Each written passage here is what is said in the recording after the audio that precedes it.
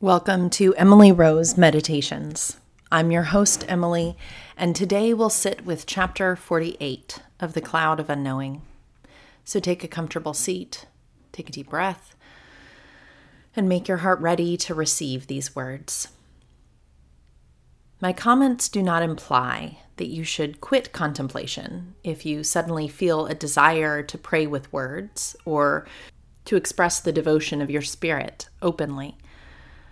It is completely acceptable for phrases such as, good Jesus, lovely Jesus, sweet Jesus, and similar comments to be expressed. May God forbid that you misunderstand me.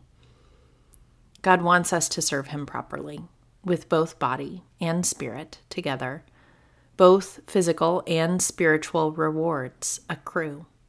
Sometimes God will stir the bodily senses of his devout servants. The sweet consolations of God do not arrive through the windows of our senses, but inwardly, rising and springing up out of abundance of spiritual joy and out of true spiritual devotion. The person experiencing them need not be suspicious of these good and natural pleasures. The consolations worthy of our suspicion come suddenly from outside ourselves with an uncertain origin. Be cautious regarding such external pleasures because they may be good or evil. If you follow my instruction by avoiding physical and psychological stress, the consolations that come to you will neither be evil nor harmful. Why? Because this comfort, this devout wakening of love in a pure spirit, comes from God alone, rather than an illusion or a mistaken notion. I will not attempt now to tell you how to distinguish between good or evil comforts, sounds, and pleasures. You can find this topic discussed in another book 1,000 times better than I could express it.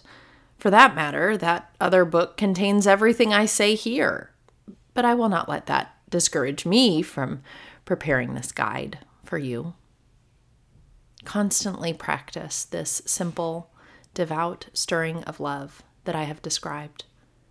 This love will inform you whether the sensual pleasure you experience is good or evil.